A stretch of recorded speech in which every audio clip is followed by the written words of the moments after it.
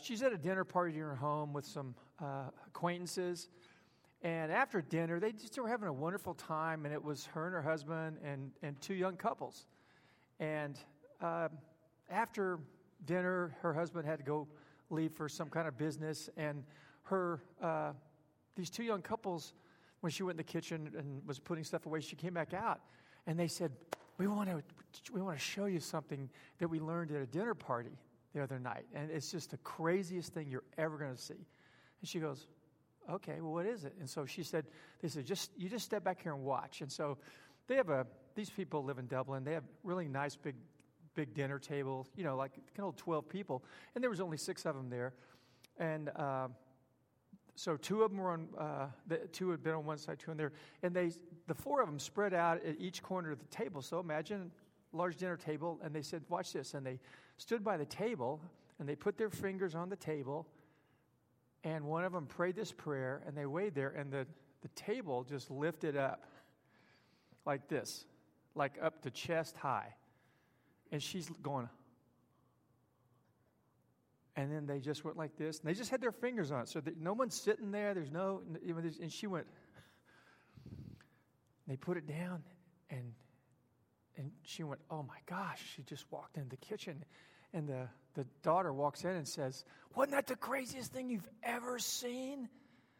And she said, I don't know what to think about that. Tell me, where did you learn this? And she said, well, we were at this dinner party, and we pray this prayer, and you pray this prayer to this person. There's a spirit that'll help you to lift this table. It'll give you power. And so immediately, this lady, who's a little older, really a person of deep faith, just goes, I don't buy this. I think there's something wrong with this. And she goes, oh, you're just so, stuck in your church ways. Now, this lady is saying this young woman, she's a believer. She goes to an evangelical church like us here in Dublin, a bigger church, and all the people there were all believers. And she said, and this lady had this presence of mind. She said, well, let's do this. They're in the kitchen by themselves.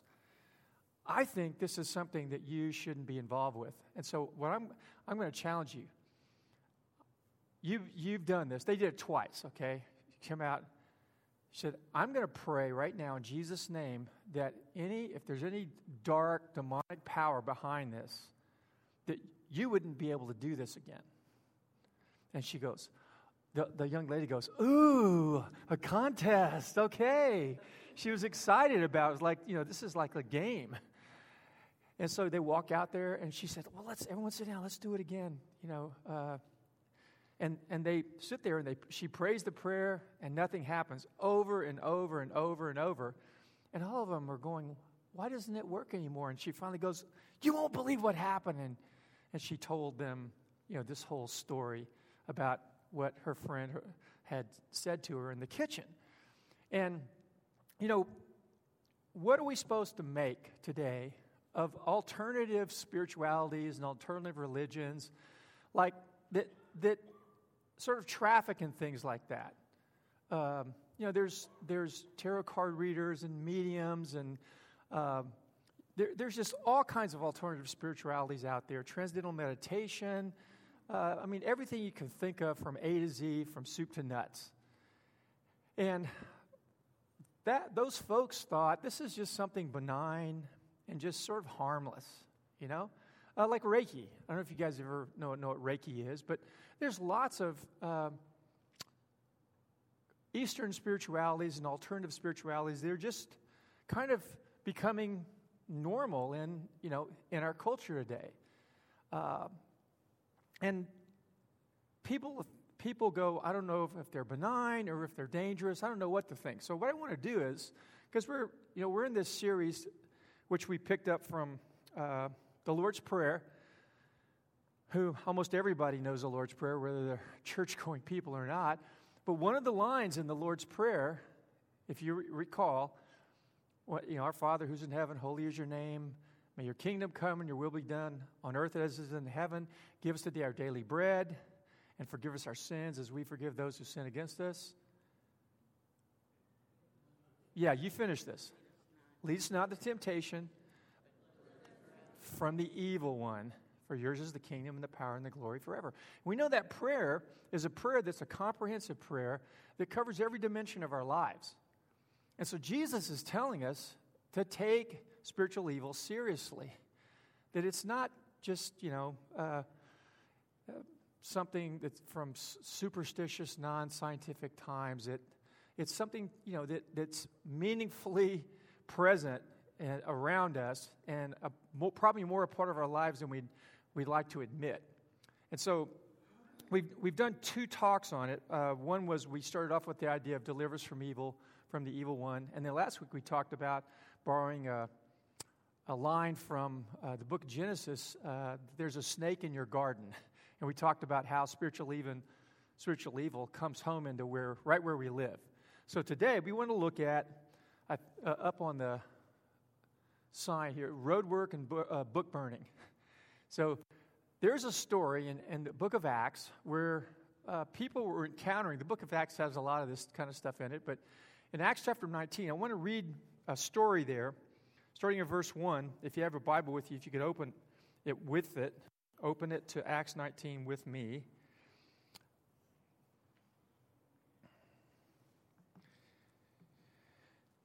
We're going to read through this, and I'm just going to make some comments on it. We're going to close with a little exercise at the end.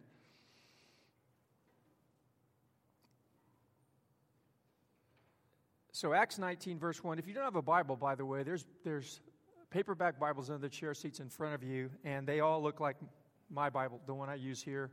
It's page 772, if you want to read along with me. So Luke writes, while Apollos was at Corinth, Paul took the road through the interior and arrived at Ephesus. There he found some disciples and asked them, did you receive the Holy Spirit when you believed? They answered, no, we haven't even heard that there's a Holy Spirit. So Paul says, then what baptism did you receive? John's baptism, they replied. Paul said, John's baptism was a baptism of repentance. He told the people to believe in the one coming after him, that is, in Jesus. On hearing this, they were baptized into the name of the Lord Jesus. When Paul placed his hands on them, the Holy Spirit came on them, and they spoke in tongues and prophesied, and there were about 12 men in all. Paul entered the synagogue and spoke boldly there for 3 months, arguing persuasively about the kingdom of God. But some of them became obstinate. They refused to believe and publicly maligned the way. So Paul left them, and he took the disciples with him and had discussions daily in the lecture hall of Tyrannus. This went on for 2 years, so that all the Jews and Greeks who lived in the province of Asia heard the word of the Lord. Now, I'm going to stop right there. We're going to keep reading just piece by piece a few more verses. So the church here in this city, in Ephesus, is in a, what some people would call a revival. It was a spiritual awakening. Paul and a small group of Christians came into the city. They found some disciples of John the Baptist. They explained the gospel to him. Now, this was like years and years and years and years and years after John the Baptist had died. And this is hundreds of miles away, which in the time where travel was on horseback and by foot, it's like thousands of miles away. They're still holding on to the teachings of John the Baptist, and they're waiting for what's next. And Paul comes and shares with them. And from those 12 men, it says in that whole, if you go on a map and look where Asia Minor was, it's a huge parcel of property. And it says that the gospel had spread all over that just from those 12 people. So this was a significant thing going on. And Ephesus, which is where this happened, the city was like the epicenter of it. Ephesus was a really large center that was one of the crossroads of trade routes, and it was a very influential place. And it was a very big, religiously pluralistic city, just like Columbus. And in the verses we read here, you've already seen at least three different kinds of religious groups. You saw Jewish people and an offshoot or a sect of Judaism, which was the disciples of John the Baptist. Then there was all the people in Ephesus who followed all kinds of different pagan deities and religions and groups that taught, and philosophers, like the school of Tyrannus. So there was Greek philosophical thought going on there. So it was just the A to Z of all kinds of religious groups, just like we see today. And the thing was, the gospel is received just broadly there. You're seeing people from all these groups coming to faith. And let's see, did I touch? Yeah. I'm sorry, I stopped here. Verse 11 says, "And God did extraordinary miracles through Paul, so that even handkerchiefs and aprons that had touched him were taken to the sick, and their illnesses were cured, and evil spirits left them." Now, this is where some evangelists get the idea of taking handkerchiefs and sending them out to you, and, handkerchiefs that have their handprint on it and all kinds of things. They look at that and say, that's where, it was good enough for Paul, we can do it. But I want you to understand, this is a little different what was going on, what Paul was doing in this respect. I mentioned to you last week, we talked about Ephesus. Ephesus was considered by historians the center of occult pagan spirituality in the ancient world, at least in that whole part of the Roman Empire. And they were serious about their practice of charms and potions and curses and mediums and spirituality that connected with the other world and brought things into this world that really affected the world. That was the heart of it. And so what they would do is they would spend huge sums of money to take normal objects like a handkerchief, a piece of cloth, and then do it with a special blessing, and then you would take it and if you wanted to be married, you would take it and surreptitiously slip this blessed cloth near the person that you wanted to, entice into a relationship. And lo and behold, surprisingly, things happen when people did that. But they paid huge sums of money for it. And many times these cloths were embroidered and very expensive cloth, the whole thing. So I want you to understand, at this point, Paul, it says a work cloth. Paul had a trade when he was church planting where he was a tent maker. Okay, it was kind of a middle-class trade, believe it or not. It would be like an IT worker today. Tent makers made a good living. Tents were very necessary in the ancient world. And so, but it's hard work. And so it's like back in the day when I was a carpenter, we would take handkerchiefs because we worked down in Houston in the hot sun. You take handkerchiefs and you tie them around your head, right? And we used to call them do-rags, right? So these sweaty rags that Paul had around his body were, because Paul couldn't get to everybody who wanted prayer, they would take these sweaty do-rags and go and lay them on sick people, and they would heal them. Now, can you see the contrast? It's just the way the gospel works. The gospel is this foolish message that if you put your faith in a crucified carpenter, it will reconcile you to God. Your sins will be forgiven. There's even healing and love and all kinds of things that come through the power of this crucified Messiah. Rejected, right? What sounds more like something from God that's connected to that faith? Healing do-rags or really expensive amulets and charms and stuff. It's like this is God's, sense of humor and saying, why are you guys chasing something like that? Right? So this is what's going on in the church. Now, let's go to verse 13.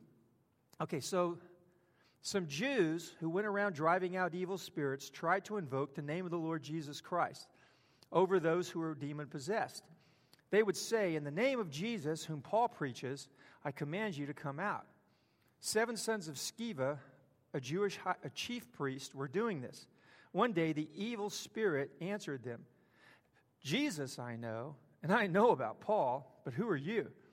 Then the man who had the evil spirit jumped on them and overpowered them all. He gave them such a beating that they ran out of the house naked and bleeding. When this became known to the Jews and Greeks living in Ephesus, they were all seized with fear. Now, the word fear there, it's not like, oh, fear. It's like awe, like a sense of awe, like, oh my gosh, what does this mean? They were all seized with this fear. Sorry, I have to find my place. And the name of the Lord Jesus was held in high honor. So, what happened was, as you can see, there was real evil that they were dealing with. It wasn't just mental illness. It was real evil. The power of this person who was in the grip of this evil didn't yield to them using the name of Jesus like it was a formula. And see, this is the difference between the essence of what the gospel teaches is and what religion teaches is that religion becomes very formulaic. You just plug in answers and you use it to your benefit. It's like technology, right? I mean, technology can be used for good or bad. But the thing about this spiritual technology of the gospel is it's biometric. Meaning, you can't use my phone. If I turn my phone off, you can't get into my phone unless you have my thumbprint. And now there's technology where it reads your eye, because everyone's eye is unique. It's very personal. And so what these people did is they didn't know Jesus. They'd never surrendered their lives to Jesus, and so they weren't authorized to speak in his name and do the things that he did. And so the demons in this man that controlled this man, when they tried to pose, nothing happened. In fact, it was worse than that. They were, beaten up, and they went out humiliated. And it was another in this chapter. There's all these subtle little digs that Luke has put in this chapter in the narrative. There's others I'm not mentioning that say Jesus is greater than all these things that people believe. Because the Jewish people in the synagogue had rejected Jesus. But then they see, hey, Jesus, there's something about him, but we don't want to surrender our lives to him. We just want to use him for what we want. We want to hold on to our little thing, but we want to use Jesus too. Does that sound familiar? There's all kinds of ways that this narrative is trying to get at things in our lives. And depending on where you're coming from, you can see ways that God's speaking to you through this. And he's trying to show you there's a better way. So Jesus is the completion of what John the Baptist believed. Jesus is the completion of what the Jews believed. He's the completion of what pagan spiritualities talk about and promise, but they can't deliver. And for sure, he's the answer to people who are under the power of evil the way this one man was. And we don't know what happened to him, but there was power working through these ordinary Christians. And I mean, imagine the church was made up in the beginning, those 12 men who'd kind of just been this little sect of holdouts for John the Baptist. I mean, can you imagine that? They were holding on to this philosophy where the guy had died decades before. And there wasn't anybody around that wanted to follow them. But they had something, they just didn't know what they had until they heard about Jesus. So Jesus' name was held in high honor. That's the turning point of this story. Because the church there, let's look at next. So it's verse 18. It says, after the name of the Lord was held in high honor, many of those who believed, so followers of Jesus, now came and openly confessed their evil deeds. A number who had practiced sorcery brought their scrolls together and burned them publicly. So these new followers of Jesus were hedging their bets because they had seen the power of these spiritualities. And there was real demons and real powers that threatened them because people around them were gaining advantage in their world by calling on these powers and using them. And they would curse people, or they would pray for blessing. They were accessing the spiritual world in a way that was scary and real and got everybody's attention. And so when Jesus came along and the gospel came and brought the good news about Jesus, they saw a real power. But this is what we tend to do, is we give ourselves to Jesus, but we also try to hedge our bets and hold on to something else, right? Because a bird in the hand's worth 2 Jesuses in the bush, right? I mean, I've got to trust my 401k. I've got to trust my education. I've got to trust, whatever it is that we trust. And most of those things aren't bad in any way, but they are not God. And I've said this 10,000 times, so I won't, bore a hole in your head with it. But they do what we do. They did what we do. And then when the name of Jesus showed its real glory, it got everyone's attention, and these believers thought, what are we doing holding on to these false gods?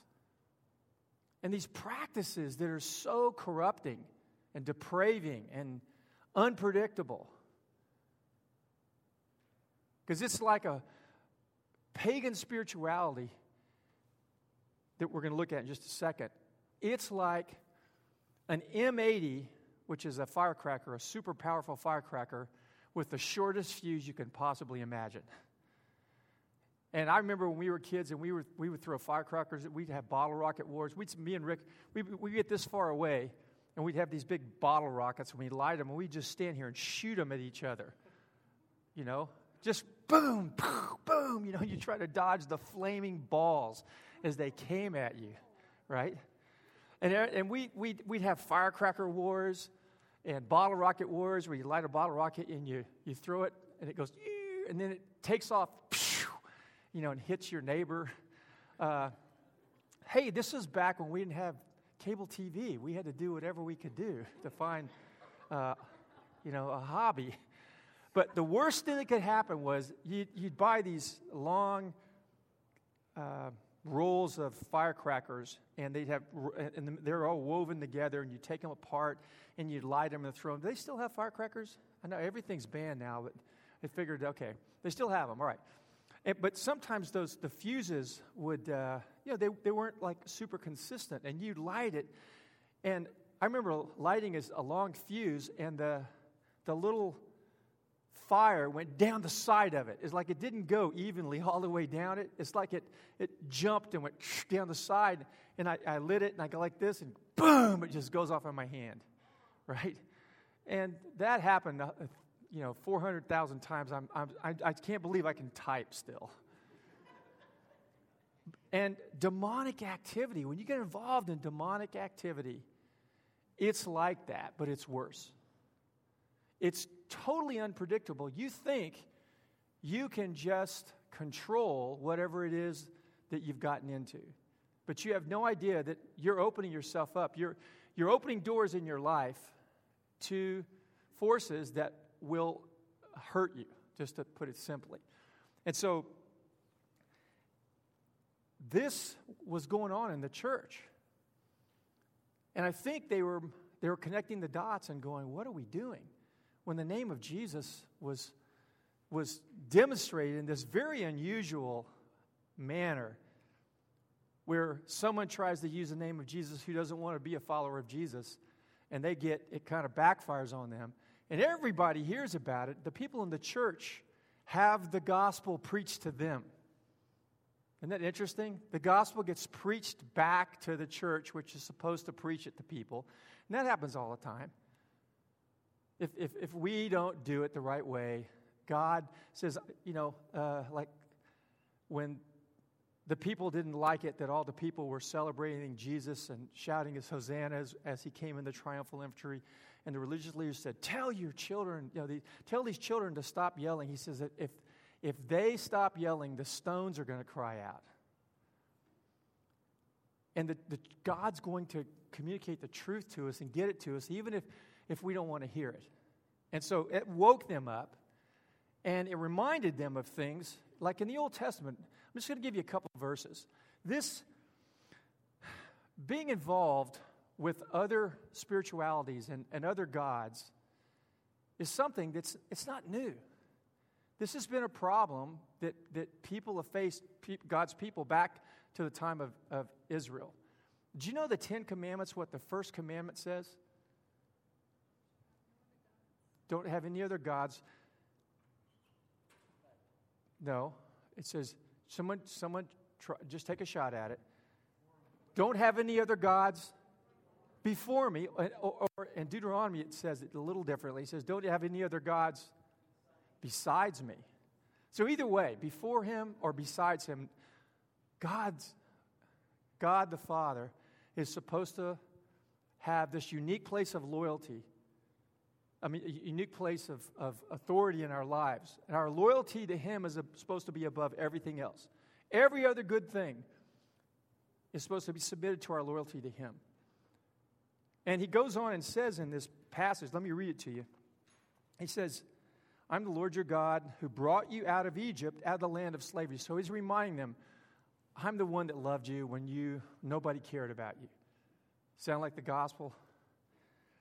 You shall have no other gods before me. You shall not make for yourself an idol in the form of anything in heaven above or on the earth beneath or in the waters below. You shall not bow down to them or worship them, for I, the Lord your God, am jealous, and I punish the children for the sins of the fathers to the third and fourth generation, but show love to 1,000 generations of those who love me and keep my commands. And what he's saying there is that there's consequences. Your actions impact generations after you, good and bad. It's interesting that he said the bad actions go so far, but he exceeded it and said the good actions that you commit get passed on blessings even to 1,000 generations. So he's saying our lives are impactful one way or another. But what he's saying is when we get involved with other gods, alternative gods that are substitutes for him and what he promises to be in our lives, there's an impact. Not only just on us, but on many generations after us. And then, like in the New Testament, here's a passage that most believers have been around the block a few times, have heard this, where Paul's talking about the fruit of the Spirit, and he says, live by the Spirit and you'll not gratify the desires of the sinful nature. For the sinful nature desires what's contrary to the Spirit, God's Spirit. And God's Spirit desires what's contrary to the sinful nature. They're in conflict with each other so that you do not do what you want. But if you're led by the Spirit, you're not under the law. The acts of the sinful nature are obvious: immorality, impurity, debauchery, idolatry, witchcraft, hatred, discord, jealousy, fits of rage, selfish ambition, dissensions, factions, envy, drunkenness, and orgies. Did you notice in there idolatry and witchcraft? Alternate spiritualities that traffic in engaging in a whole other dimension of the world that exists, or it's supposed to be out of bounds. And when we do that, that's a part of us trying to substitute for God and get what we want, something supernatural and powerful, without having to yield our lives to him. You see that? Because people who use alternative spiritualities are trying to get knowledge, oftentimes knowledge and power or other benefits, without having to surrender anything in return, except maybe some money, some time, invest in learning some things. And we don't realize when we do that what we're tapping into. And in 1 Corinthians 10, I won't read it to you, but Paul is talking to the early church, and he's saying to them, listen, there's idols out there, and those idols are not just fake stone, but they're fake, like stone and wood and other materials. when pagans sacrifice to those idols, don't become part of it. Don't eat food sacrificed to idols. Don't go into idol temples. Because he says those idols that they're worshiping are not wood and stone and whatever. They're demons. And I know that stretches us to think that demons work through inanimate objects like that. Yes. Demons will do whatever they can to gain your loyalty and to be able to influence you. And it's like a little wedge that gets put in your heart between you and the Lord, and it slowly, as it's driven in, it pushes you further and further away from loyalty to Christ and orients you more and more towards the powers behind the little statue. Now, I don't know too many people who have little statues in their homes, but those little statues today, like in the ancient world, one of the primary idols of the ancient world was a god called Mammon.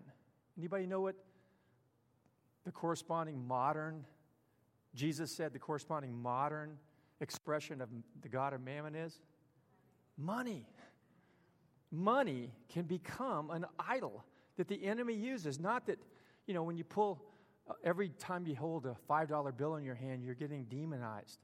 No, it's when you begin to say, like it says on the dollar bill and all the bills, "In God we trust." Do you trust in God or you trust in this God? And what you trust in, you're gonna obey it. Your life is going to be built around it. It's going to be ordered by it. And there's another one in the ancient world. There were idols. I just saw the other day in National Geographic, I think it was, had a picture in, where was it? It was up in the Scandinavian countries. And they discovered this stone idol and out in the forest. And it was, as they dug around it, it was ancient. It was hundreds and hundreds of years old. And they knew in this area was where certain kinds of worship had begun, kind of pagan worship in that area. And do you know what this little stone statue looked like? I mean, it was a spitting image. You'd see it. A penis. All over the ancient world, sexual organs were deities that were worshipped. You could go into temples and you could see phalluses. You could see Ashtoreth poles, many-breasted, these poles with all these breasts on it. And there were fertility gods and goddesses, and they were worshiping them because, they wanted to have children. They wanted their animals to reproduce. They wanted their fields to flourish. But part of the rites of those were all kinds of sexual depravity. And it promoted it as a way of life. It wasn't just to worship the deity. You went and did that. It gave you permission at home to just sort of have sexual free-for-all. And it became something when you bow down to it. I mean, can you imagine that? People literally praying they would come and they would bring food and offerings of different kinds, and they'd lay it around the altars of a penis, an erect penis. You can actually say that word. It's not dirty. I know everybody goes, well, I just don't hear it in church that often. But I'm not making this up. Go in any ancient historical source about pagan religions, and you will find that this was central to pagan spirituality. Money, sex. We don't worship it the way they did, but we worship it the way they did. It still does something inside us. It still shapes our lives and controls us. So here's the thing. This is what Paul warns in 1 Corinthians 10. He says, listen, if you give yourself to those gods, you will begin to open doors in your life, and they will begin to go in, and they will begin to turn your life upside down. And the Bible is full. This is a big theme in the Bible, like I said a couple of weeks ago when we started this. It's a huge theme of the Bible that Satan and all these spirits, when you open the door to them and by doing what God says you shouldn't do, you open your money up to him. You open your health up to them. You open relationships up to them. You open your emotional life up to them. You open everything you have up to these spirits who Jesus said only come to steal, kill, and destroy. And it's not superstition. I'm just telling you from 40 years of experience of pastoring people and dealing with real spiritual evil, when people deal with the spiritual evil, things change in their lives. It's part of the problems that we struggle with. It's rarely the problem, but it's rarely ever not a contributing problem. Do you understand the difference? Do you understand what I'm saying? I'm not advocating to you that you think the devil made me do everything. But you are silly if you think the devil isn't trying to get you to do some things, and maybe more than you think. The Bible has a sophisticated taxonomy about evil. And I want to encourage you to question that thing in your head that wants to dismiss this and go, this is just silly. There are serious scientists who've researched this. I mean, secular scientists and Christian scientists who are dealing with abnormal psychology and health issues that they can't explain. There is no reason for those things to be going on in someone's life. And some scientists are willing to kind of follow the evidence to wherever it might go, and they've been willing to see how the name of Jesus can impact problems that people have that nobody else has an answer for. And it's not uncommon at all when people begin to open their eyes to see what Jesus might be trying to show them about believers, because this is about believers who are coming to confess their evil practices, including the fact that they were practicing occult things as well as following Jesus, which is super common in every church. I mean, I've only pastored this church, but over time, it's always a new church about every 5 or 10 years. If you get old enough, it works that way. And all those people, as you get to know their stories, it's just super common for people to read horoscopes, to go to mediums. This weekend, we were at a conference where, ironically, the speaker was talking about some of this, and he was talking about all these different people, example after example after example of people that he knows in Southern California and the business world and executive, because he used to be an executive, high executive in a telecommunications company, and now he's been a pastor in the Vineyard for years, but he's like an itinerant speaker now. But he just described the crazy things that he's seen, and because he used to be, like I said, a really highly placed business executive, and he still moves in those circles, and he has friends in them, and he just says, I can't believe how naive people are when they go to mediums. What do they think they're learning? And what do they think they're getting themselves into? What do they think they're opening themselves up to? Some of these are just highly placed, well-educated, very experienced people in the sense of life, and they have terrible problems that come after those experiences that they don't connect at all because they just see it as kind of innocent, benign, and it's not. So, and here's what happens. When you're a believer and you're not a believer, there's two ways that the way that God relates to us overlaps. Is that the whole idea of having a relationship with God through Jesus is it's not coercive. He doesn't force anyone into a relationship with him. He invites.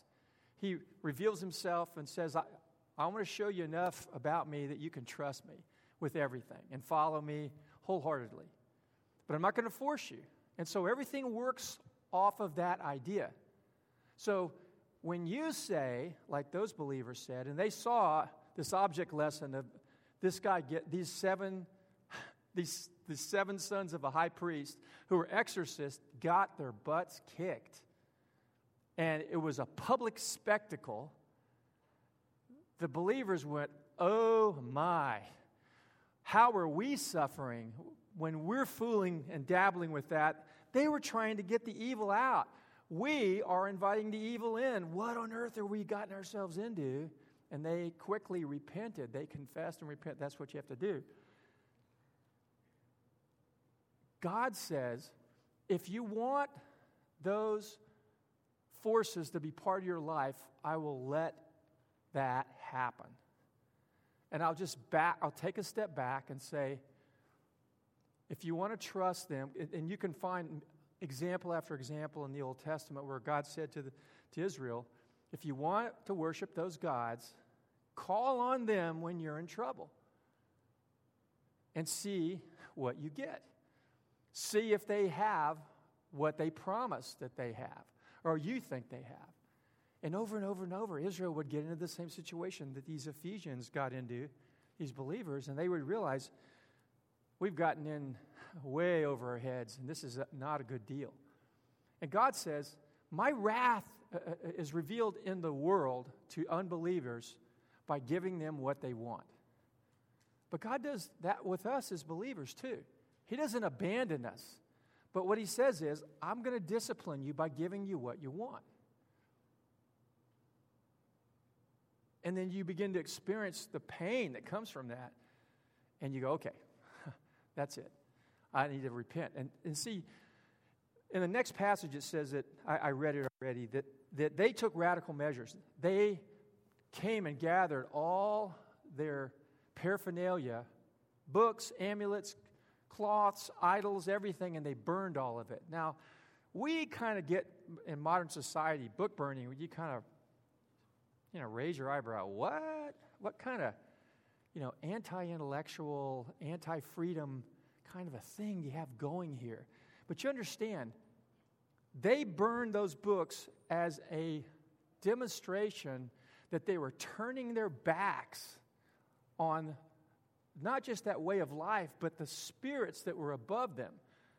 Because these things, these cloths, the Ephesian, scholars call them the Ephesian letters.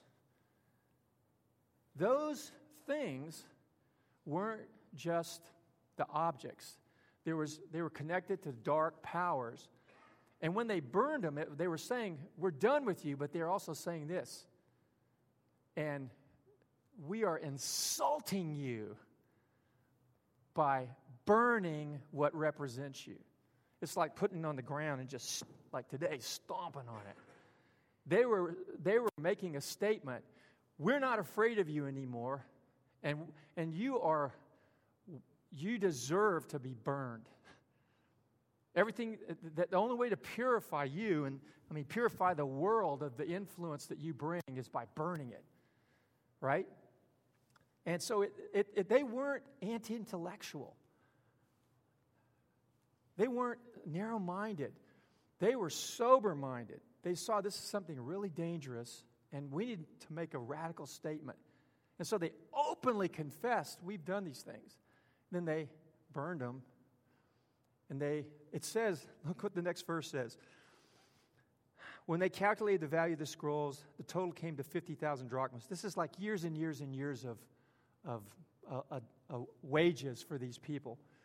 In this way, the word of the Lord spread widely and grew in power. That the power of the Spirit manifested even more radically in the church and through the church and in that region as a result of them breaking the compromises that they'd made with these powers. Now, I told you when we got into this a couple of weeks ago that we were going on a journey of the Lord's choosing and that He was going to teach us new things. This may be new territory for some of us. This may be really new territory. This may be, and this is not like Disneyland territory, right? This is kind of freaking me out, not just a little bit territory. But this is really ground that God wants us to become familiar with. And every Christian, when it's appropriate, needs to be a book burner. And you may not be comfortable with that idea. And I'm not advocating literal book burning.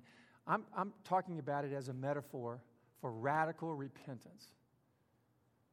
Not your ordinary, gosh, God, I really want to change. I don't want to, talk like this. I don't want to, act this way and that way. This is something that is big and significant that we really need to take seriously. Because this is the only, as far as I know, it's the only case of book burning in the Bible. And if you look at what it's associated with, you can understand it. So,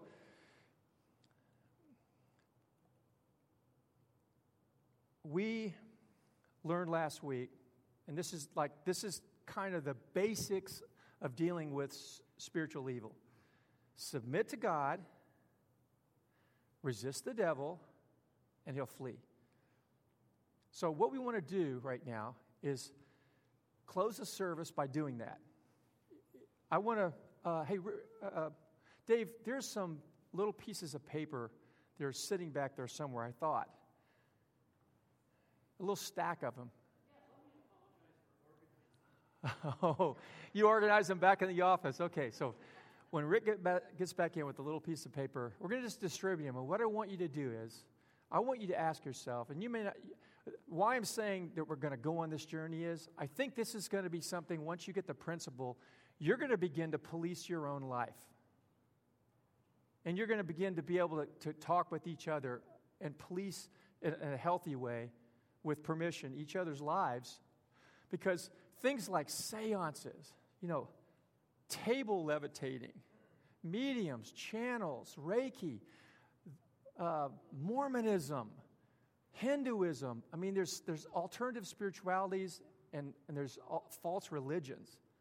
And behind all of them are something that's dark, something that God wants us to get into and steal, kill, and destroy. I mean, that God doesn't want us to get into, because when we get into it, we end up experiencing our lives just being undermined in every sense of the word. And in ways that just totally surprise us and don't seem to give way. And I want to tell you,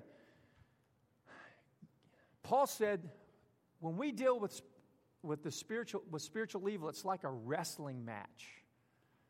In Ephesians 6, he says, when we sometimes we think in natural situations that we're in some kind of an awkward natural situation, Paul says that's not all that's going on. It is true that maybe there's circumstances and relationships and work environments and family dynamics that are difficult.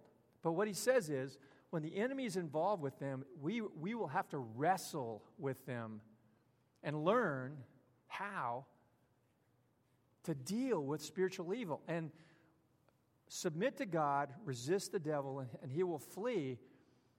The inference of those last two steps were, when you resist the devil, he doesn't instantly flee. And the resistance sometimes can be required to go on for a while. But he will flee. But it starts by submitting to God. Do you understand? And this is not a crusade to say, hey, man, let's stamp out all the Ouija board, companies. That's what the church is trying to do or not. But, what? You went, psst.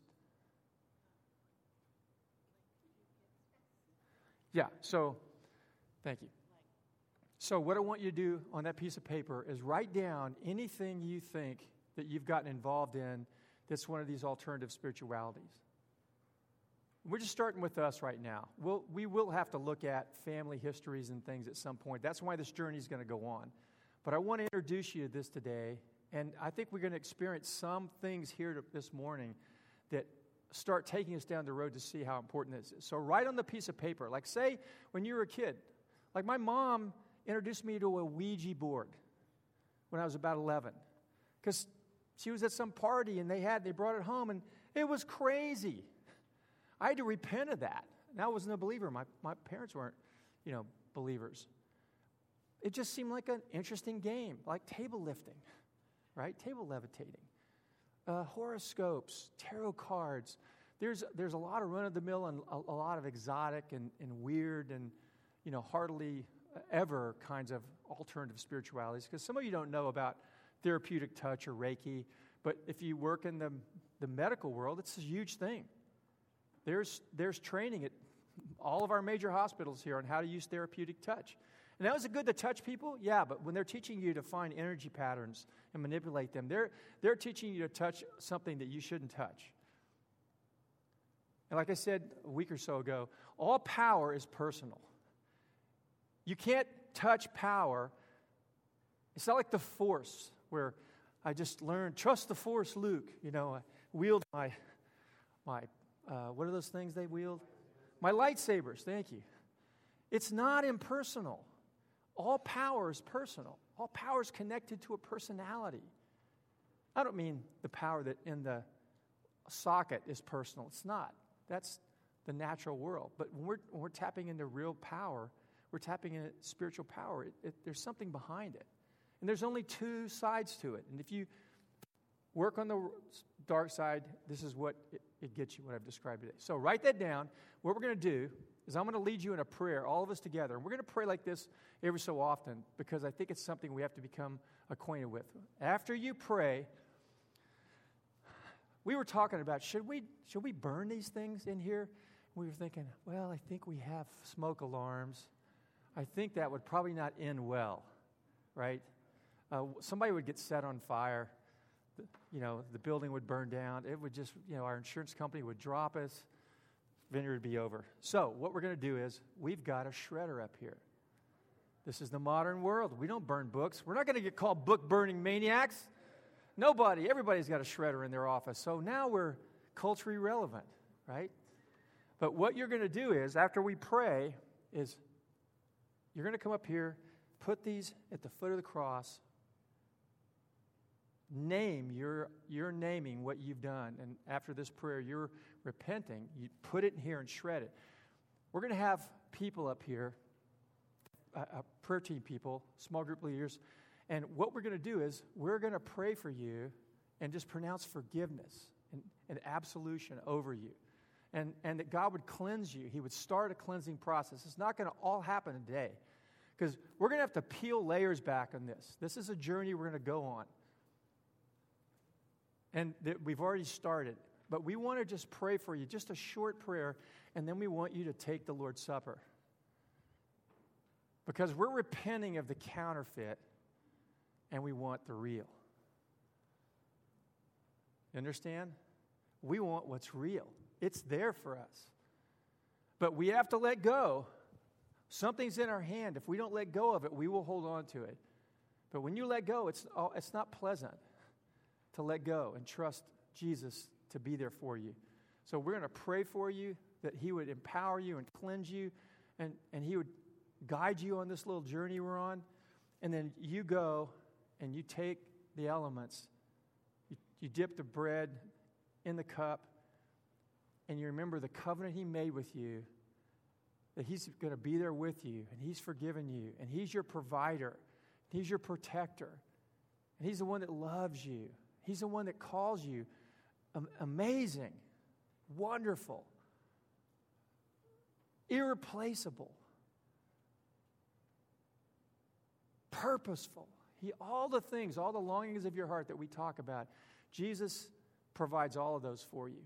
And you're letting go of all the false ways you've tried to acquire it, and you're turning to Him. So why don't you stand with me? I want you to pray this out loud, if you wouldn't mind. And just hold, if you've got that piece of paper in your hand. And this may not connect with everybody here, but just be open over time see if this connects with you. Yeah, hold it in your hand, in both your hands. Close your eyes and just repeat after me. And again, you don't have to pray if you don't want to. This might not be relevant to everybody here. Lord Jesus, I confess that I have sought supernatural knowledge and power apart from you. I've disobeyed your word. Help me renounce all these things and cleanse me in my body, soul, and spirit. I renounce my involvement in all false religions, like Hinduism, Mormonism, Buddhism, and Islam, and all false spiritualities, like sorcery, Freemasonry, witchcraft, ESP, Reiki, transcendental meditation, divination and fortune telling, tarot reading and astrology, and any other type of occult involvement in the past or the present. I turn from and renounce all occultic practices and influences that have come into my life through my ancestors' actions. And I renounce all curiosity about the future or the past and about anything which is outside your will. Cleanse me now in the name and blood of Jesus and in the power of the Holy Spirit. Amen.